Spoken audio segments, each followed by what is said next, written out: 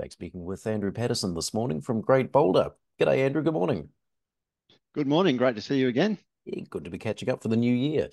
First time we've spoken in 2024. I suppose looking back firstly at 2023, in your view, what would be some of the big highlights for Great Boulder? Well, I guess the headline act is the fact that we added 150,000 ounces to the sidewell resource and converted half of it, or 51% of it, to indicated. So we're really continuing that process of de-risking the project, and that takes it up to 2/3 of a million ounces now, and we achieved that in 9 months of drilling. So all the drilling up to the end of September. That was about 36,000, a bit over 36,000 meters of drilling. So that's another metric.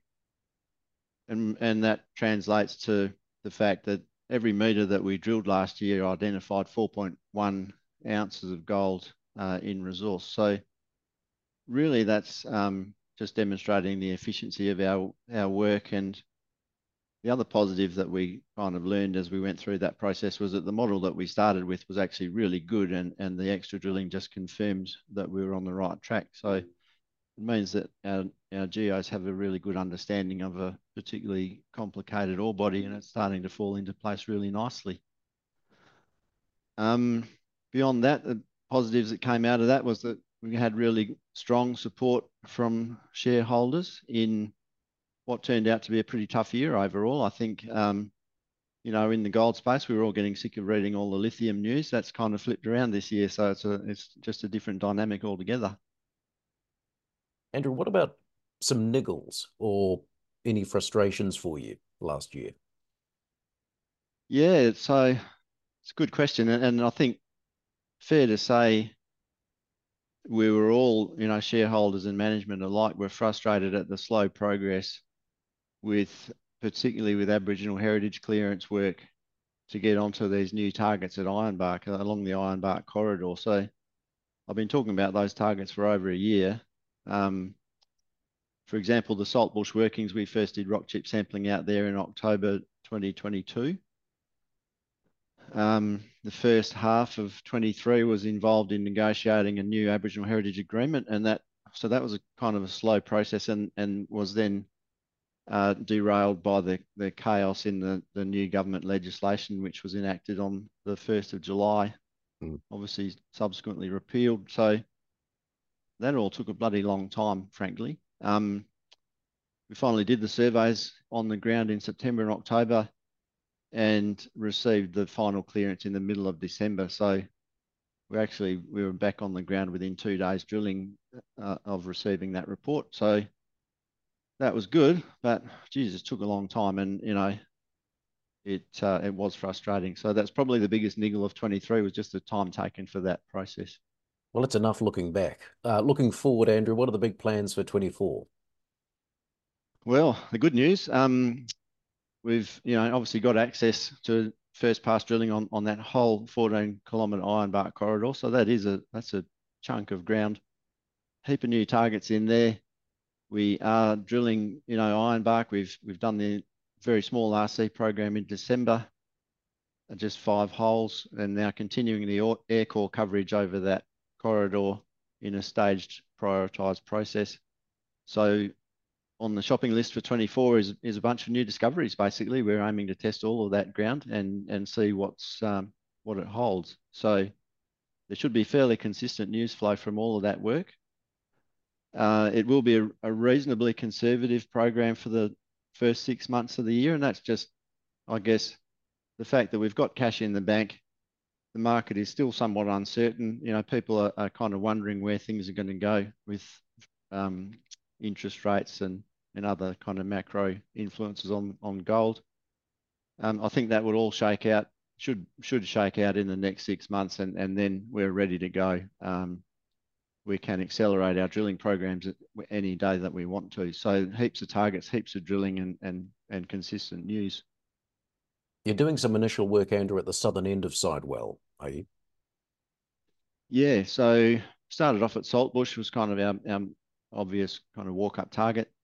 We will have assays coming out for that very soon.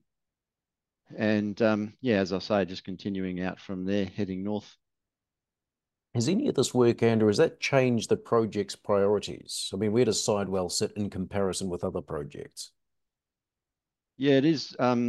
It's very much our number one priority. I guess the recent deals that we've done during 2023, the southern end of Sidewell, we did that One Banner joint venture, and then more recently the deal with Castle Minerals at Polel. So that's really good ground. So we've already done mapping and some initial rock chip sampling on those areas. So they would be the second priority. I guess you'd say things like Narweda and Wanganui, which is out to the west, probably the third priority. And Wellington, and we have been fairly transparent about Wellington being knocked down the rankings a bit just because of the market. So we won't be doing too much there, just keeping it ticking over during the year. And what about Whiteheads, Andrew? Is that still on the radar? Um, yes and no. So Whiteheads is still a good project. There's plenty of potential there, but our view, I suppose, as a company is that the order of potential for discoveries, gold discoveries at Sidewell is an order of magnitude larger than at Whitehead. So, Sidewell, we're talking million ounce targets.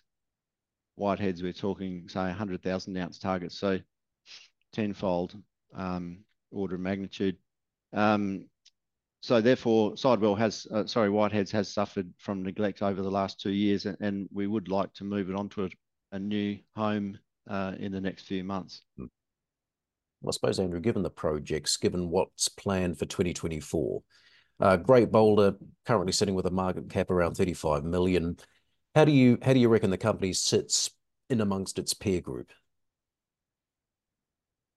Yeah, it's a very broad range. So, in terms of if you look at a kind of a dollar per ounce basis, we're not doing too badly. I think a lot of that is because of our location. We're so close to Meekatharra, obviously, big brother right next door. But I still see that, the whole gold exploration space is very, very cheap.